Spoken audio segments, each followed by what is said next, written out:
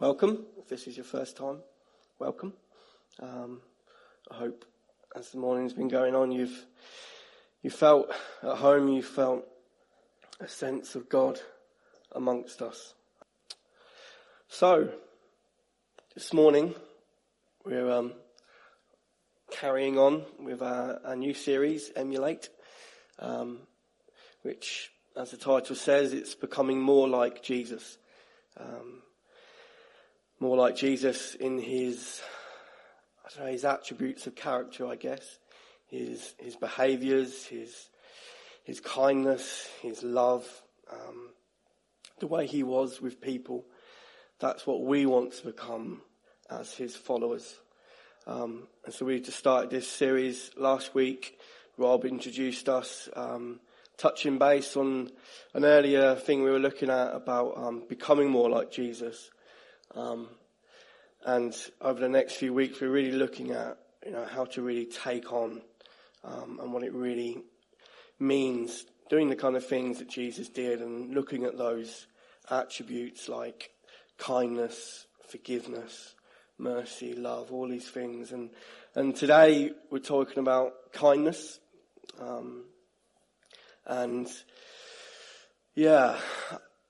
When Rob first spoke to me about this a couple of weeks ago, we were talking, and I guess the main scripture, if there's a scripture to keep in your mind throughout what I'm saying this morning, it's scripture from Romans 2, and it should be there on the screen.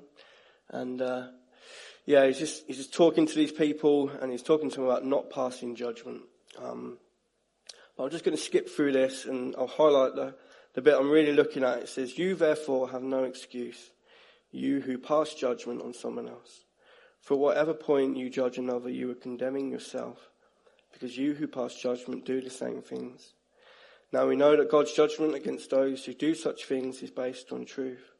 So when you, a mere human being, pass judgment on them, and yet do the same things, do you think you will escape God's judgment? Or do you show contempt for the riches of his kindness, forbearance, and patience, not realizing," and this is the bit, "that God's kindness is intended to lead you to repentance." And so that's what I started thinking on over the last few weeks, how it's the kindness of God to us, working in us, that leads us to repentance, that leads us to change. And I imagine there's elements in all our lives we'd like to change, big or small. And there's certainly things about the world, society around us, we'd like to change. So bearing in mind as I carry on that it's the kindness of God to us that has led to change. Certainly is for me. I don't know whether I'm a particularly kind person or not generally, but I know I'm a whole lot kinder when I've got God at work in my life. Kindness is not a Christian thing. It's not exclusive to Christians. Everyone can be kind. Every faith, every race, every kind of person can show kindness. You do see some amazing acts of kindness. I was scrolling through different things on YouTube, and there's all these random acts of kindness, some of which have been talked about, someone just paying for someone's meal, or seeing someone broken down and just stopping and helping. And there's lots of examples of kindness out there, and kindness can really restore our faith in humanity, can't it? Because there's so much bad press out there. You hear so much negativity.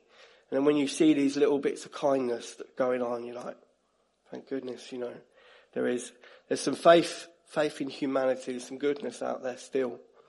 But for me, kindness in itself has its own merit, it has its own value. But what I really want to do, I want my kindness, I want our kindness not to point to our goodness, but to point to the goodness of God. Because it's his kindness that's led us to the place we are now, that led us to be here this morning. Kindness. Our faith in humanity, it does. Ultimately, it rests on Jesus and what he's done for us.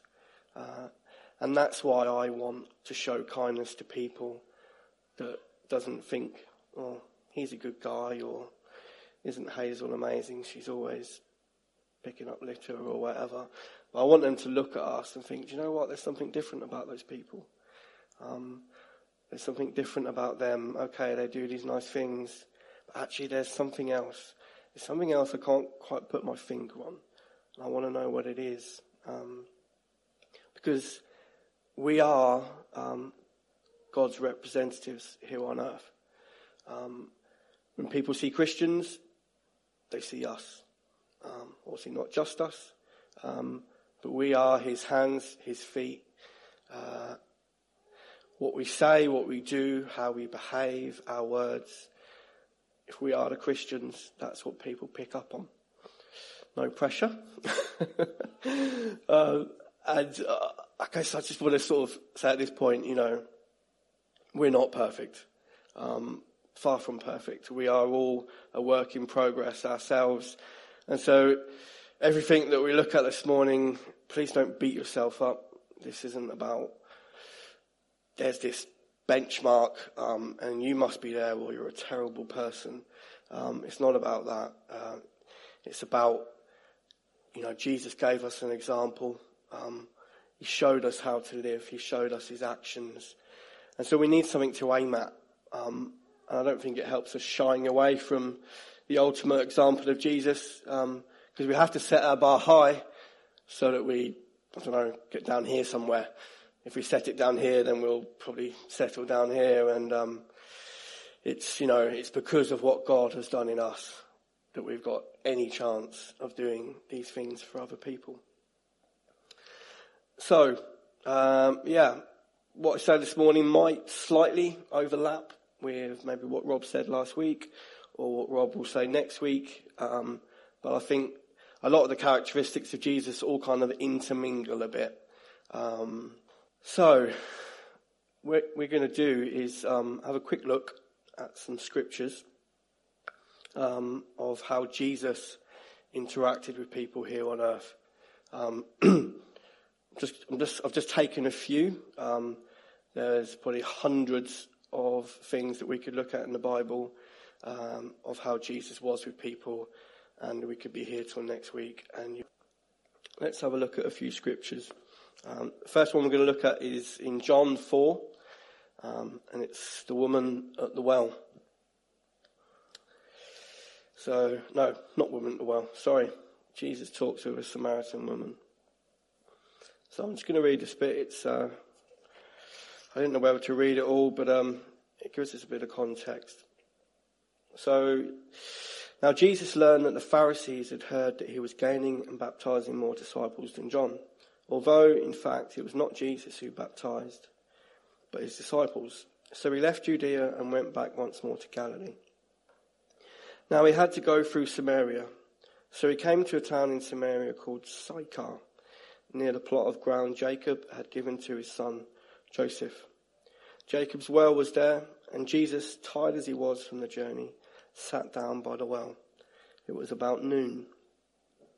When a Samaritan woman came to draw water, Jesus said to her, "Will you give me a drink?" The Samaritan woman said to him, "You are a Jew, and I am a Samaritan woman. How can you ask me for a drink?" Because the Jews didn't associate with Samaritans, especially not a woman. Jesus answered her, "If you knew the gift of God and who it is that asks you for a drink, you would have asked him and he would have given you living water." "Sir," the woman said, "you have nothing to draw with and the well is deep. Where can you get this living water? Are you greater than our father Jacob, who gave us the well and drank from it himself, as did also his sons and his livestock?" Jesus answered, "Everyone who drinks this water will be thirsty again, but whoever drinks the water I gave them will never thirst. Indeed, the water I give them will become in them a spring of water welling up to eternal life."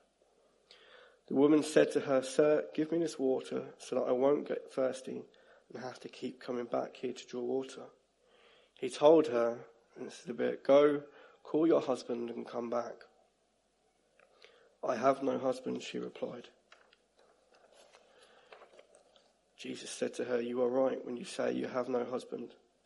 The fact is, you have had 5 husbands, and the man you now have is not your husband. What you have just said is quite true." "Sir," the woman said, "I can see that you are a prophet." And then they go on, and he talks a bit more, and she goes back to her village, and she says, "I've just met this man." And so it says, many of the Samaritans from that town believed in him because of the woman's testimony. "He told me everything I ever did." So when the Samaritans came to him, they urged him to stay with them, and he stayed 2 days. And because of his words, many more became believers. They said to the woman, "We no longer believe just because of what you said. Now we have heard for ourselves, and we know that this man really is the Saviour of the world." All I really want to pick up from that is, initially, Jesus is there. He's on his own. All his other disciples have left him. They've gone off to get food. And he breaks the cultural sort of what he should be doing. He approaches the woman. So that's the first thing he shouldn't be doing. He's a Jew. She's a Samaritan. They're not best of friends. And then the fact that she's a woman and he's talking to her is a bit of a social no-no as well. And then the bit I really want to sort of pick up on is, he says to her, "You've had 5 husbands, and the man that you're now living with is not your husband." And culturally at that time, that's wrong. Certainly as a Jew, that's sinful. But notice Jesus' response to her in that situation. There's no judgment. There's no condemnation. He offers her something. He offers her forgiveness. He offers her life. And she takes hold of it and she goes back. And she spreads that word. She spreads that word of kindness to everyone in her village. And then because of that act, many Samaritans believe in the man Jesus and that he's the Saviour. So it seems obvious, but he could have met that situation in a very different way. He could have said, he could have not spoke to her at all. But the fact that he did, and then went on about her husbands, he could have just took the moral high ground and said, "Well, you need to go home, you need to stop living with that man, or you need to marry him, you need to do this, do that." But he didn't. He just came to her as a friend. He came to her in compassion and kindness. And because of that, she was able to receive what he was saying, and it had a massive effect on the people around her. Next one is in John 8, verse 1 to 11.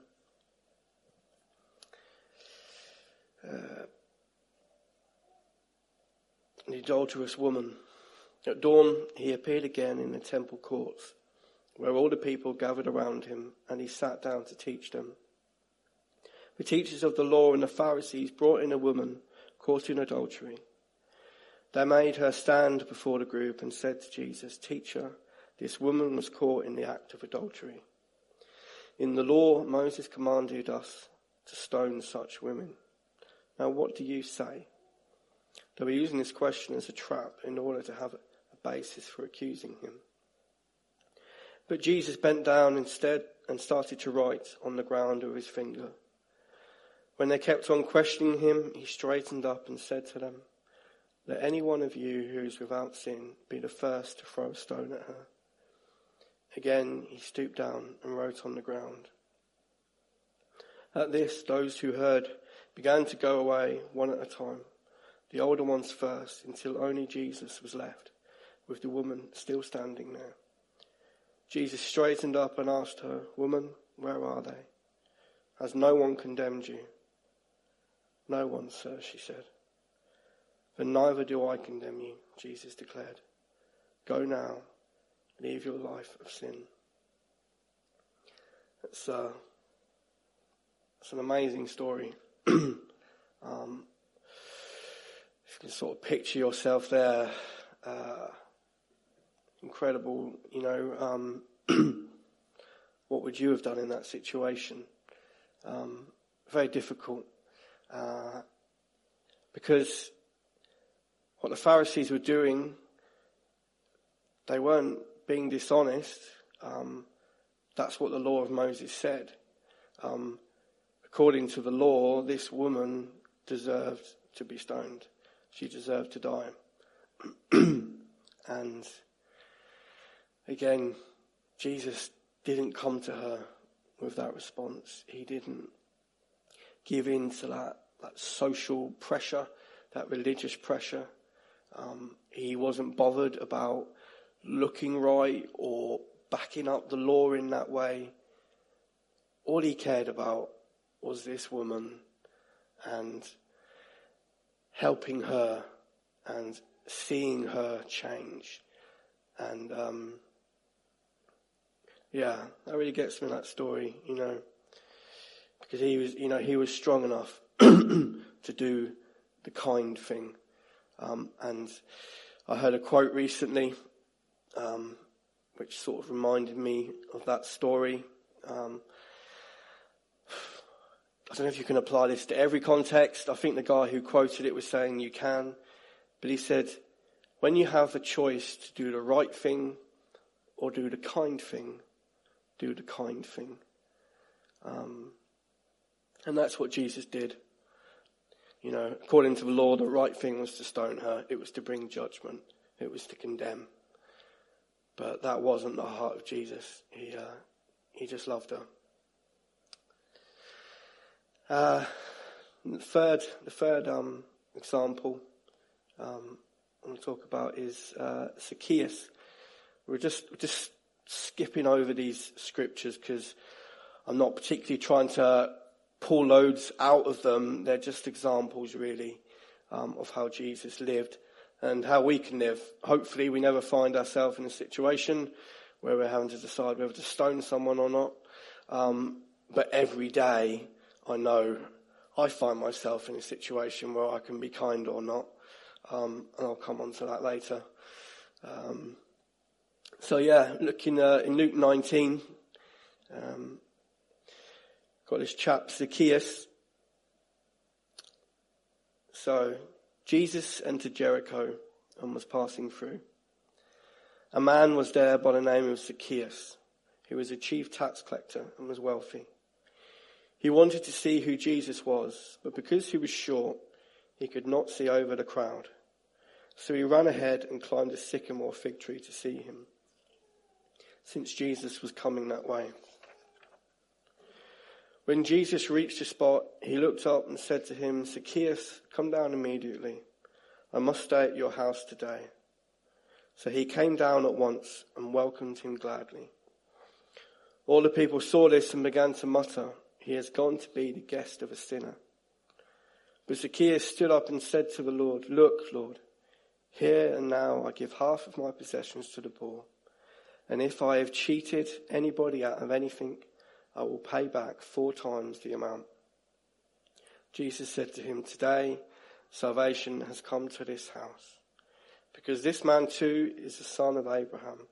For the Son of Man came to seek and to save the lost. It's amazing when you, I don't know how many times I've read that story. But that first bit I got completely wrong in my memory. For some reason I had it in my head that Zacchaeus was up a tree because the crowd had chased him there. I don't know if there's any story in the Bible like that, but that was why he was in the tree in my initial head.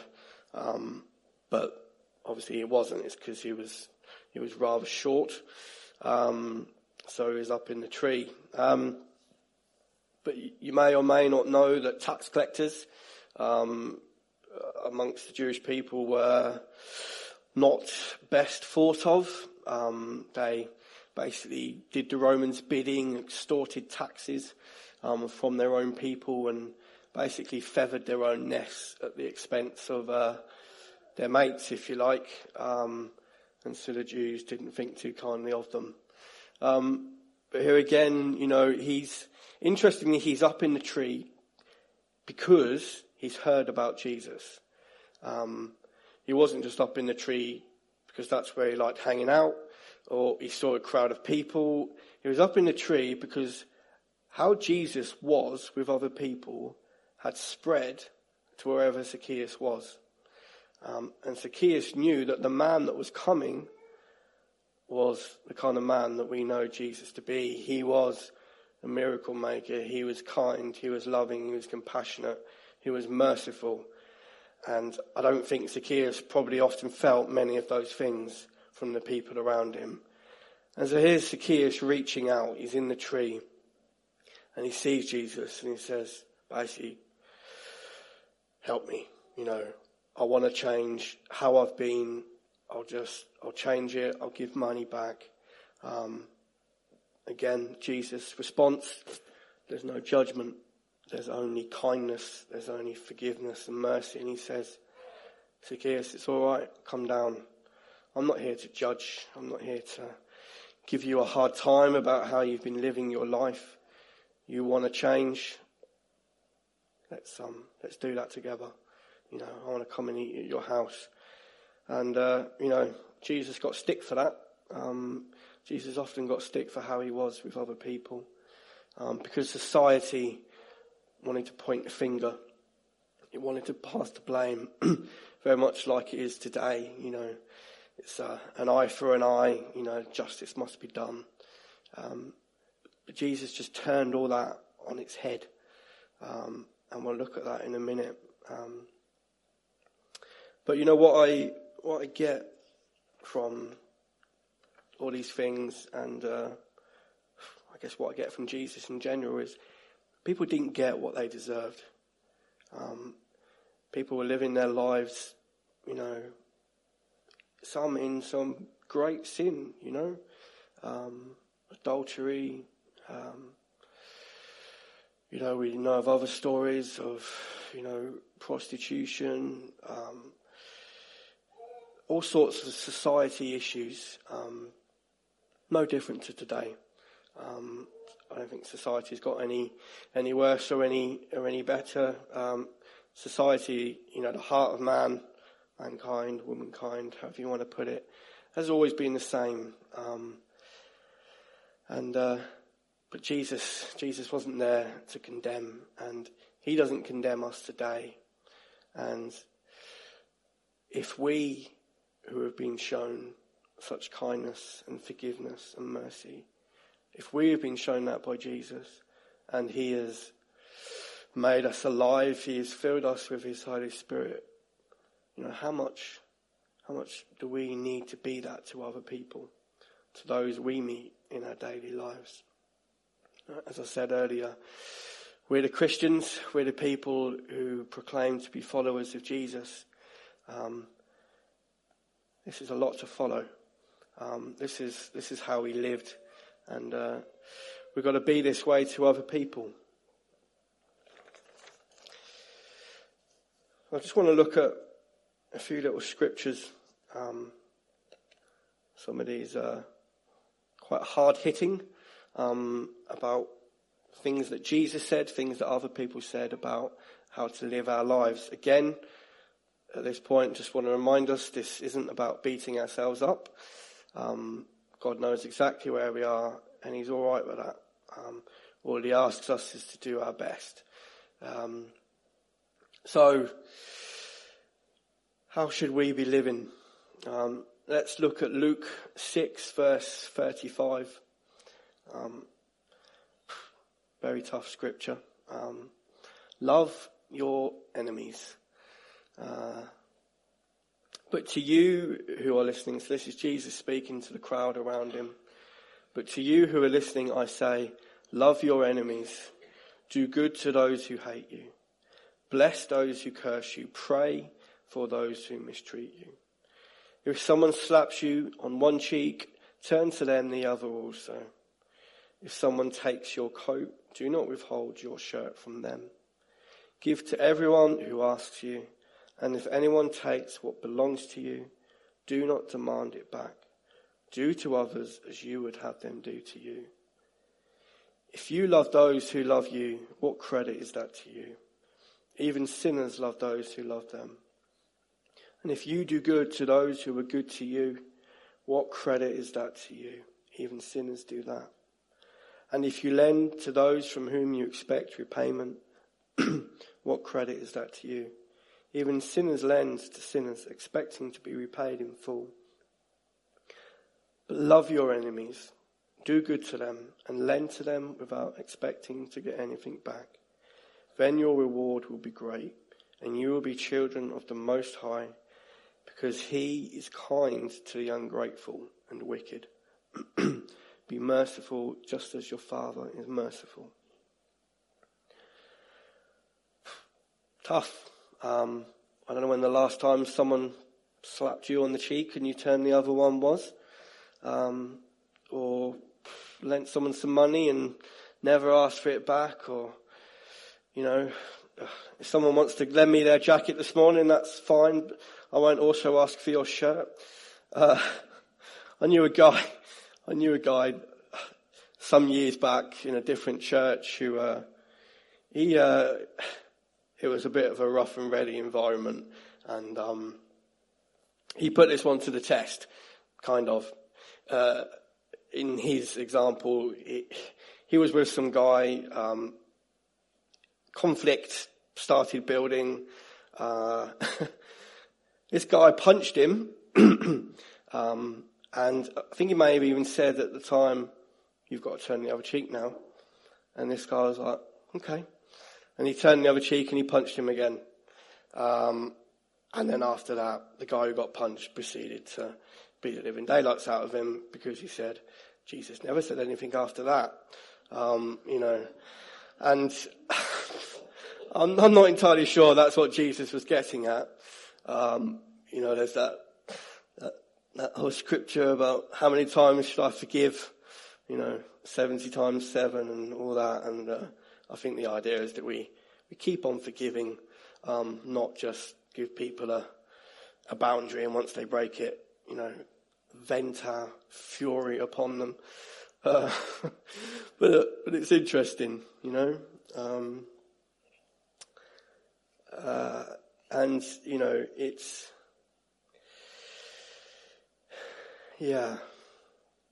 it's how Jesus lived, isn't it? Jesus never fought back.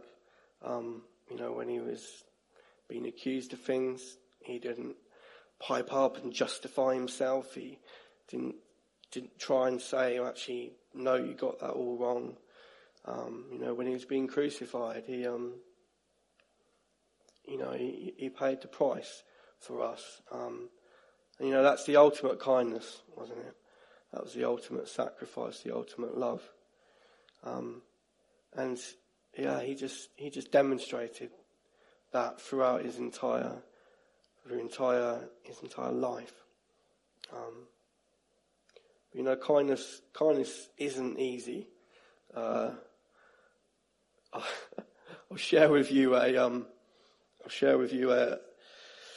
so I had a situation at work on Friday,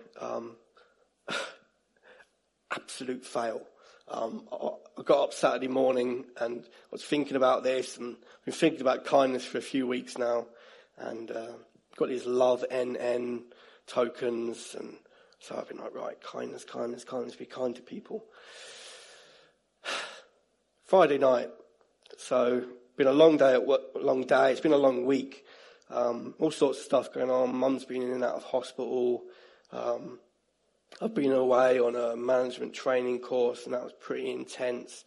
Get back to work, got to catch up, working in the evenings, all the normal sort of Friday problems and whatever.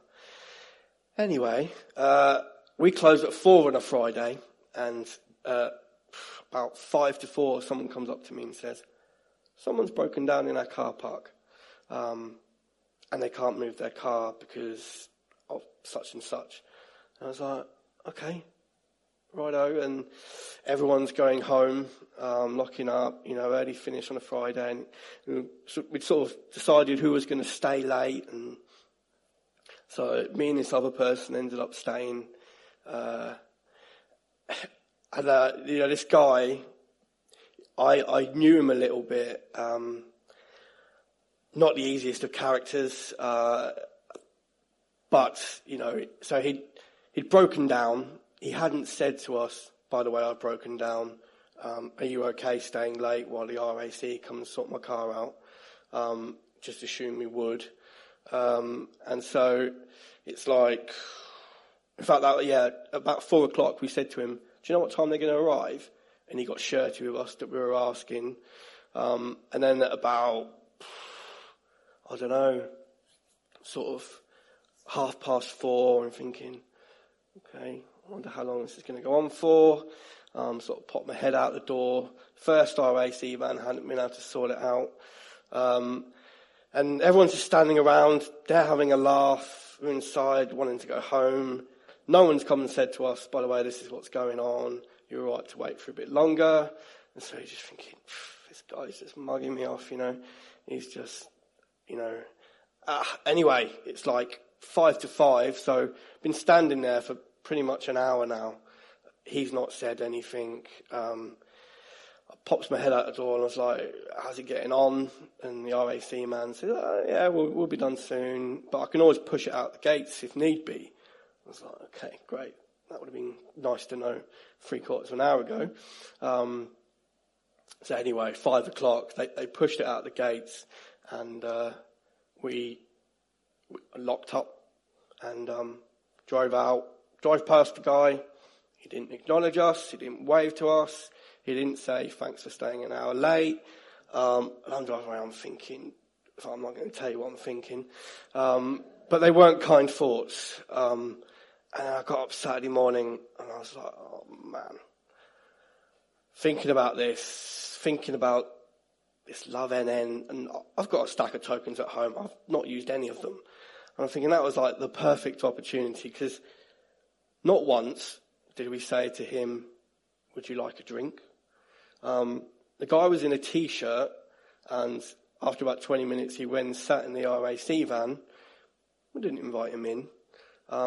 We didn't ask the RAC guys if they wanted a drink. Could have been the hero, on so many levels with that opportunity. But because the guy had annoyed me, because he broke down and he's having a bad day, it was totally about my inconvenience.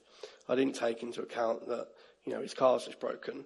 And he's probably not feeling that great and standing in a t-shirt and blah, blah, blah, blah. So anyway, it's not easy, is it? It's not easy to be kind sometimes, but we all have these opportunities. And if we had been, then, they could have gone away and thought, what a great bunch of people. They were really helpful. And I thought if I was in that situation, I'd have liked someone to have done all those things for me. And I thought, what a great company. Anyway, fail. But it's all right. I've got all of next week to try again. So I just want to look at a couple of short little scriptures about what enables us to do these things. So quick look at Galatians 5 verse 22. So, but the fruit of the Spirit is love, joy, peace, forbearance, kindness, goodness, faithfulness, gentleness, and self-control. Against such things there is no law. Those who belong to Christ Jesus have crucified the flesh with its passions and desires. Since we live by the Spirit, let us keep in step with the Spirit. Let us not become conceited, provoking, and envying with each other. Fruit of the Spirit is love, joy, peace, forbearance, kindness, goodness, faithfulness, gentleness, and self-control. Without these things, it's very hard, isn't it? If we are to take that thing about loving your enemies and all the other things in there, I have got no hope without the fruit of the Spirit working in my life. And I'd say we're probably all the same. Unless you are naturally just the most incredible, kind person out there. Very difficult. And just move on to the next one. Colossians 3. Therefore, as God's chosen people, holy and dearly loved, clothe yourselves with compassion, kindness, humility, gentleness and patience. Bear with each other and forgive one another. If any of you has agreements against someone, forgive as the Lord forgave you. And over all these virtues put on love, which binds them all together in perfect unity.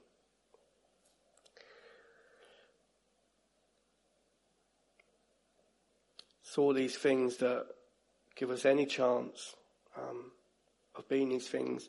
And we do these things because, coming back to that initial scripture, Christ did it for us.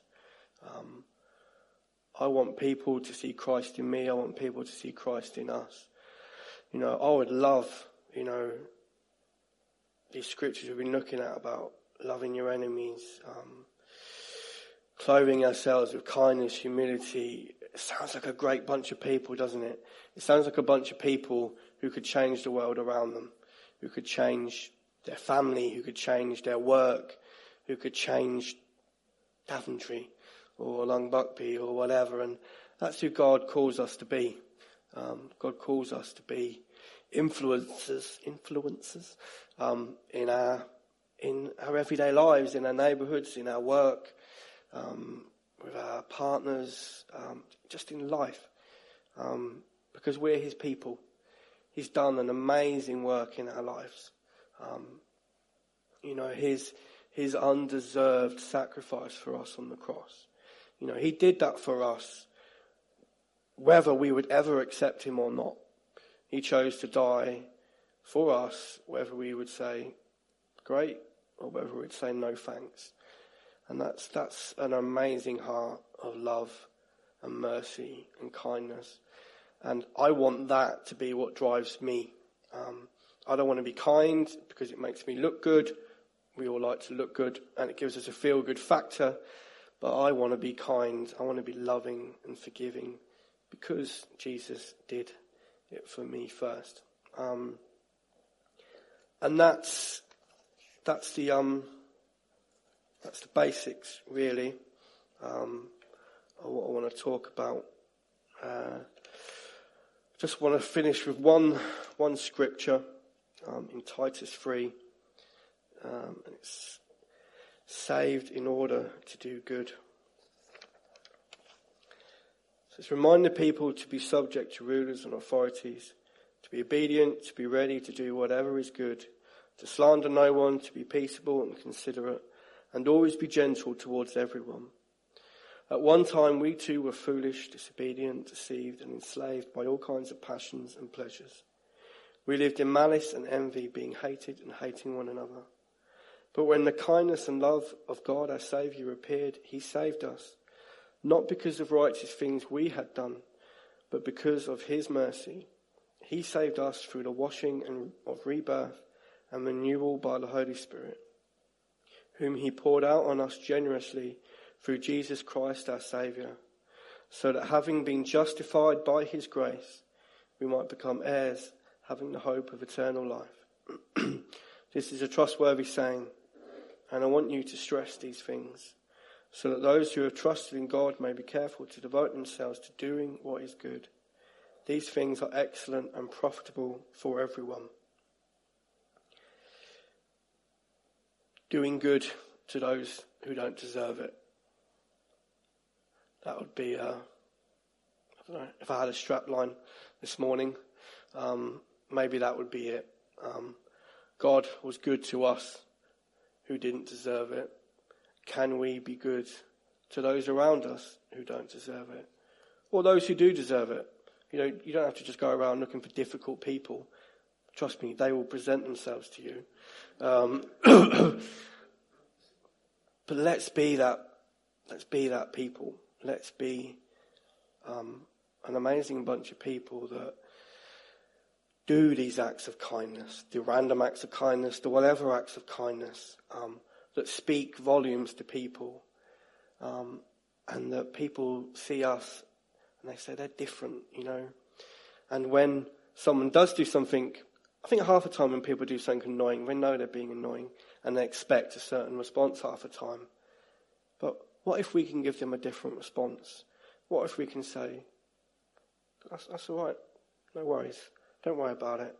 What if I cannot swear at people in my head when they don't give way to me at traffic lights, or, the things that rile me and rile us in everyday life, and maybe you say something, maybe you don't, but what if we could be those people who actually take hold of Jesus, who take hold of his Spirit that enables us to be those people? Wouldn't it be amazing? Wouldn't the love that people see in us, the care that we have for each other and for our colleagues, our family, our friends, we would want to be people that people want to be around. So I'm just going to pray, and then I think Paul is going to come up.